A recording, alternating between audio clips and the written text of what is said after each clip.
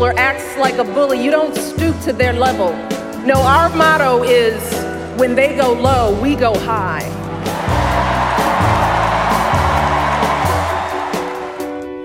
When they go low, we go high. Michelle Obama at the Democratic National Convention yesterday in Philly, really bringing the thunder in her speech, critiquing Donald Trump and the move that has pushed him to the nomination on the Republican side, and giving an impassioned plea to Democrats to get behind Hillary Clinton in November on the Democratic ticket. This is Detroit Today on 101.9 WDET. I'm Stephen Henderson, and thanks for being here. All week we are talking about what's happening in Philadelphia with the Democratic National Convention, and day one was as surprising and moving, I think, as you could have hoped for. Lots of dissension still on the floor about Bernie Sanders and the fact that he is not the nominee.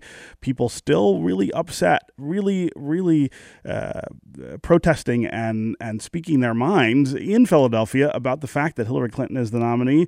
But toward the end of the night, with speeches by Michelle Obama, Elizabeth Warren, and then Bernie Sanders himself, there did seem to be a move toward unity, bringing everyone back under the tent to get ready for the fall campaign. Did you watch last night? Did you watch Michelle Obama's speech? Did you see Bernie Sanders reach out to his supporters, express and understand their disappointment, and tell them that they still needed to get to the booth to vote for Hillary Clinton in November? What did you think of that? Is it enough for you or people you know to put the sort of hatchet into the ground and say, we got to be together to beat Donald Trump? Or are you still saying Hillary Clinton is not the right candidate and hasn't made the case to you about why she should get your vote? 313-577-1019. We are talking all day today about the Democratic National Convention all week.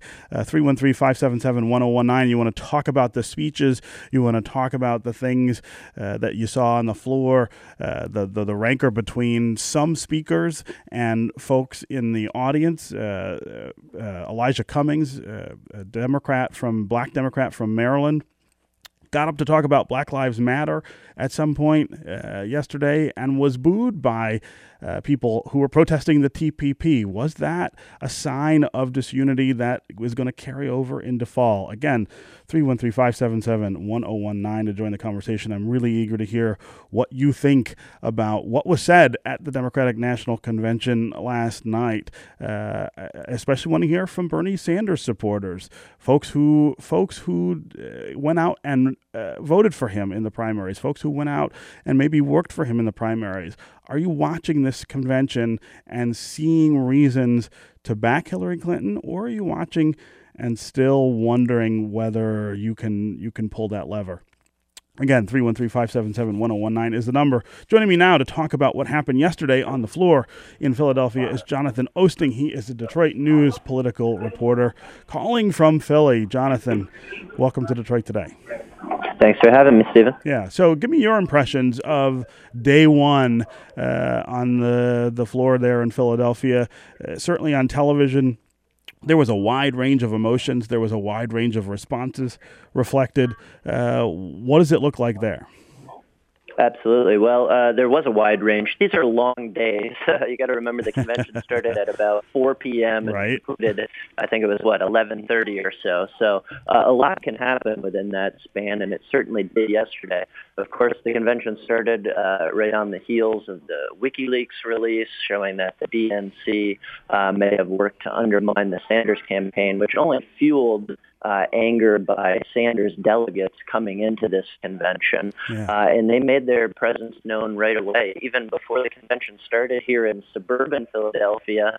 At Michigan Breakfast, we had a Bernie supporter grab an open mic and say it's not over, and urge people to continue to try and basically, deny Hillary Clinton the nomination. Sanders supporters, some of them still feel that he's best suited to actually beat Donald Trump this fall. Yeah. That said, over the course of this long night, as you mentioned, there were several powerful speeches.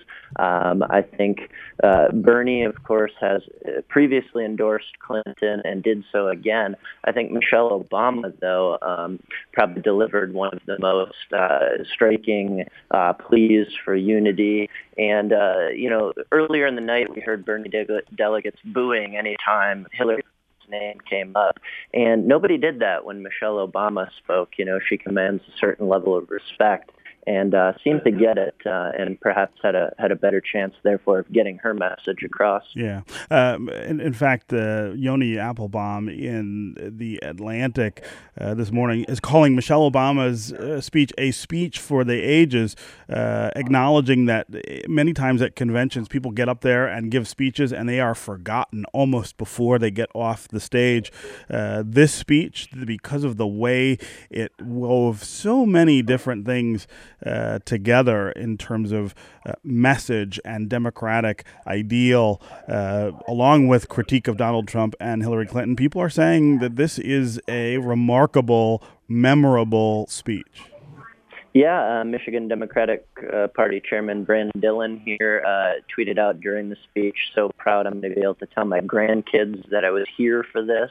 You got to remember, Michelle Obama, developed a reputation as something of a closer on the campaign trail for her husband before.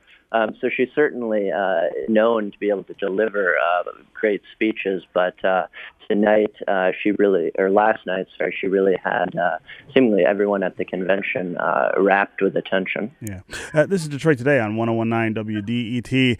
I'm Stephen Henderson. My guest right now is Jonathan Oosting. He's a political reporter at the Detroit News. He is in Philadelphia for the Democratic National Convention, and we are talking about night one at the convention. Big speeches delivered by Michelle Obama, Elizabeth Warren, and Bernie Sanders. What did you think of those speeches? Did they convince you, if you are one of the people who's still undecided about what you're going to do in November? Did they convince you that Hillary Clinton is the right person to vote for? Did they convince you, if you are a Bernie Sanders supporter, that you ought to get behind Hillary Clinton, even though she beat your candidate in the primaries and the caucuses? 313-577-1019 is the number to join the conversation. That's 313-577-1019. Jonathan, before I let you go, I want to ask you about the sort of forecast into the week. Do people expect that this tension between the Sanders supporters who are there and the Clinton folks who are there to nominate their candidate officially, is that going to play out all week? Or do you feel like last night with Warren and Sanders coming out as strongly as they did for Hillary Clinton that it tamps that down a little bit? Are we going to see a more subdued opposition perhaps the rest of the week? Sure. I imagine it might ramp down a little bit, but some of the real diehard Bernie supporters that I talked to late last night after the speeches concluded still said, that they're not on board with Hillary Clinton.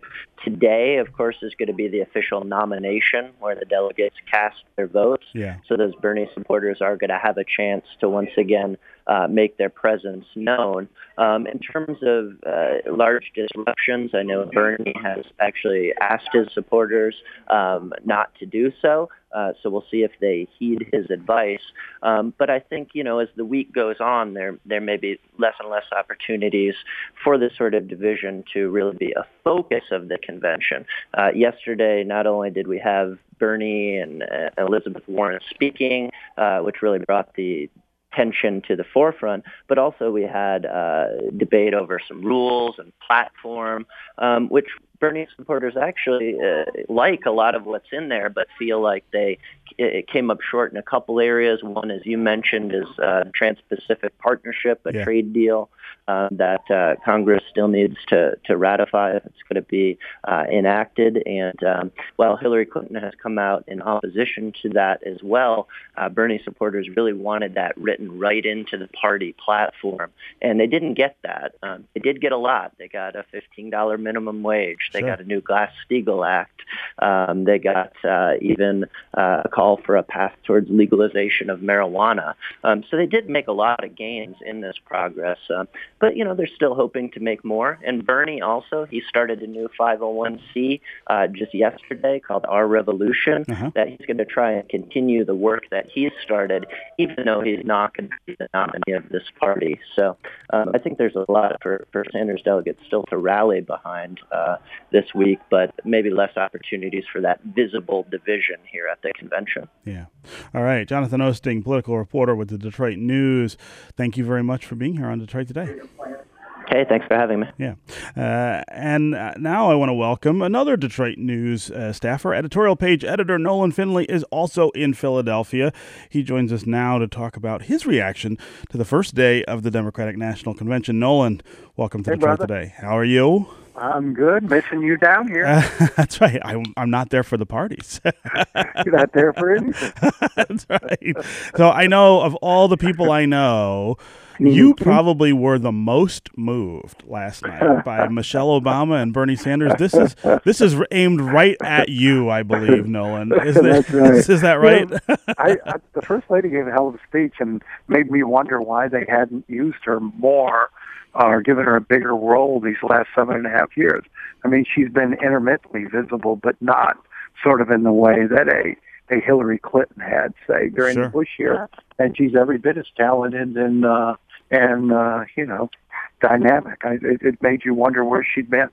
As for Bernie, and I tweeted out, this sure is the year of the old crank. I hope that's the last lecture we have to hear from him for a while. So you didn't feel like that was a speech that moved him away from cranking toward Hillary Clinton, embracing Hillary Clinton?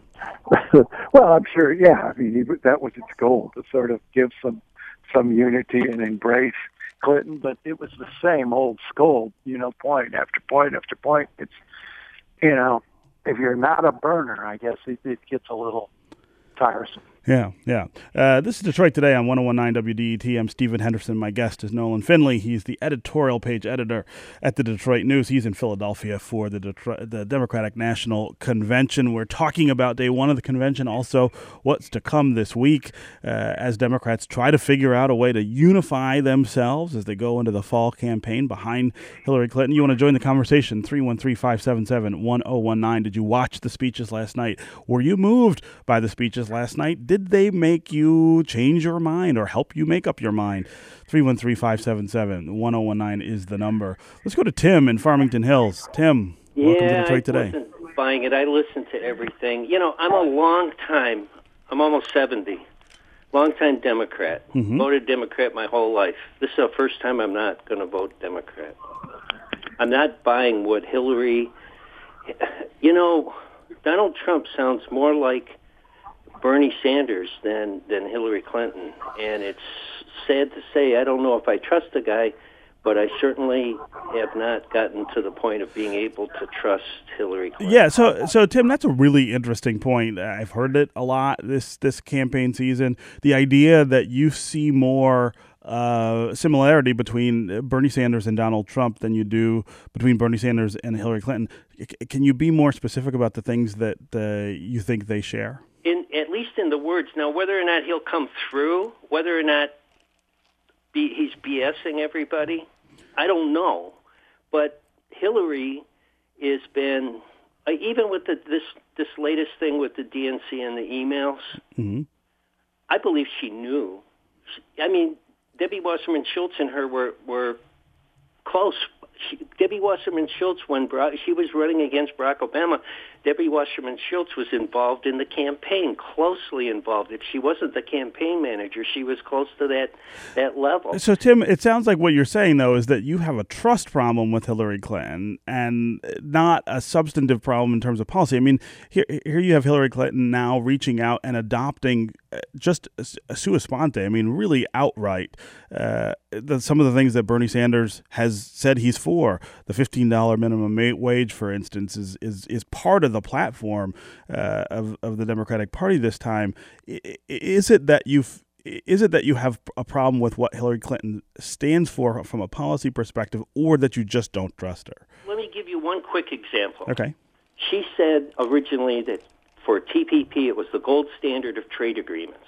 And then she came out and she carefully said, in its current form, I am against TPP. So what does that mean? Does that mean that if they change the date on the document that she'll sign it? I think it means a little more than that, Tim. But I hear what you're saying. I mean, and again, I hear a lot of Democrats saying those same things. Thanks very much for your call, Tim. Nolan Finley, that right there sort of captures the heart of Hillary Clinton's problems, right, at this convention. You have a lot of people who just don't feel like they can trust her. I think that's the story of this election on both sides. Last week I was in Cleveland. You run into a lot of people who said, I just can't vote for Donald Trump and I just can't vote for Hillary Clinton. Here in Philadelphia, I just can't vote for Hillary Clinton, but I can't vote for Donald Trump. I think there's going to be a lot over the next couple months of people, trying to figure out, are they going to vote none of the above? Are they going to vote for Gary Johnson or Jill Stein? Are they just going to sit it out, write somebody else in? But I've been covering this stuff for a lot of years, and I've never seen a year when so many people, and it's not just undecided. Right. I think people have decided they just don't like either candidate, and as a matter of conscience can't vote for her. And I'm surprised. I mean, the focus here is on unity, and which is, they need to do. I was on a bus with Bernie Sanders supporters yesterday, and believe me, that was a treat. And, there it was all this Bernie or bust stuff, and the vitriol against Clinton from that group was worse than anything I heard in Cleveland last week. Wow. From Republicans against Hillary. A lot of them just aren't going to come back, but, how many of them were going to be Democratic voters anyway, or voters anyway, had Sanders not been in the race? I think that's the question when you gauge how much it hurts Clinton. But one thing they haven't done yet, I think, is work on that trust issue. And I don't know how you do it. Yeah. I think if you go back 4 years, this was part of the problem that Mitt Romney had with voters, was that people came to believe that he didn't really stand for very much, that his career was one thing and then his campaign was another, and it was just too hard in a 3 or 4 month campaign window to really pivot in a way that changed people's minds. And now, people have known her for a long time, and that's the problem. So, now all of a sudden she's this, she's this progressive. She's adopting the policies of Sanders and Warren. People know that's not who she is, and I think her vice presidential pick signaled that that's not who she is, and that's good for the broader election, and it's good with a general electorate. But for the people here that she's trying to unify with, they don't trust her. And your caller, the guy who just hung up, I thought that was fascinating, where he said, well, he likes Sanders and he likes Trump. Well, they're not the same guy. Yeah. No, they are not. But how many times have you heard that? I mean, I've heard so many people I keep hearing a lot of people say, I'm a Democrat, I'm for Sanders. If he doesn't win, I'm going to go with Trump. And I can't really understand how that works. Let's go to Craig and Fraser. Craig, welcome to Detroit Today. Oh, hello. Thank Hey. you for taking my call. Sure. I just wanted to say I watched the convention yesterday, and I think, I agree that Hillary Clinton has her problems with trust issues. But in terms of Donald Trump, I just don't understand how people think he can relate to them. It seems like the man owns a jet. He has a solid gold bathroom. How does someone like that relate to someone making minimum wage or making like $7 an hour, $8 an hour? I just don't understand how he. So you feel like Trump's wealth is an issue more than anything? I guess that, yeah. I mean, given millions of dollars, as soon as I'm not saying that wealth is bad, but it just seems to relate to everyone in the country. He's just looking at it from a different perspective, I think. Right. And it seems like it'd be harder for him to relate to regular people. That's an interesting. I don't know how that's going to play in November, Craig. But I do hear a lot of folks saying that about Donald Trump.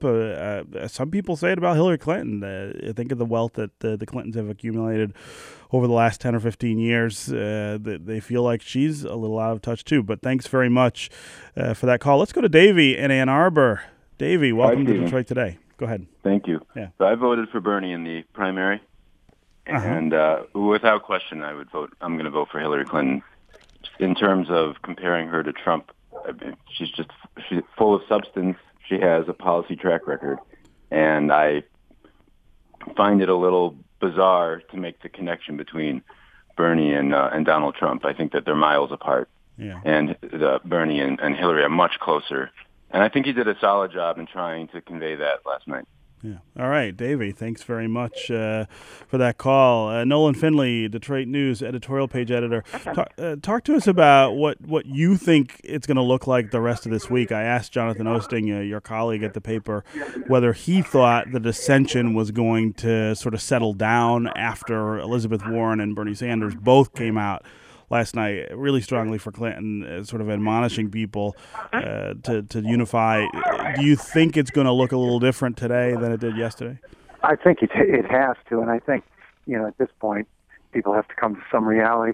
I mean, like I said, I was on that bus yesterday, and the Bernier bus people were still convinced they could move super delegates into their column. Yeah. I mean, so there's a bit of delusion going on, and that'll continue. You can never move that, but the party's got to take control. And at the breakfast this morning, they were still talking about what they're worried now is these folks not voting, these folks leaving the process.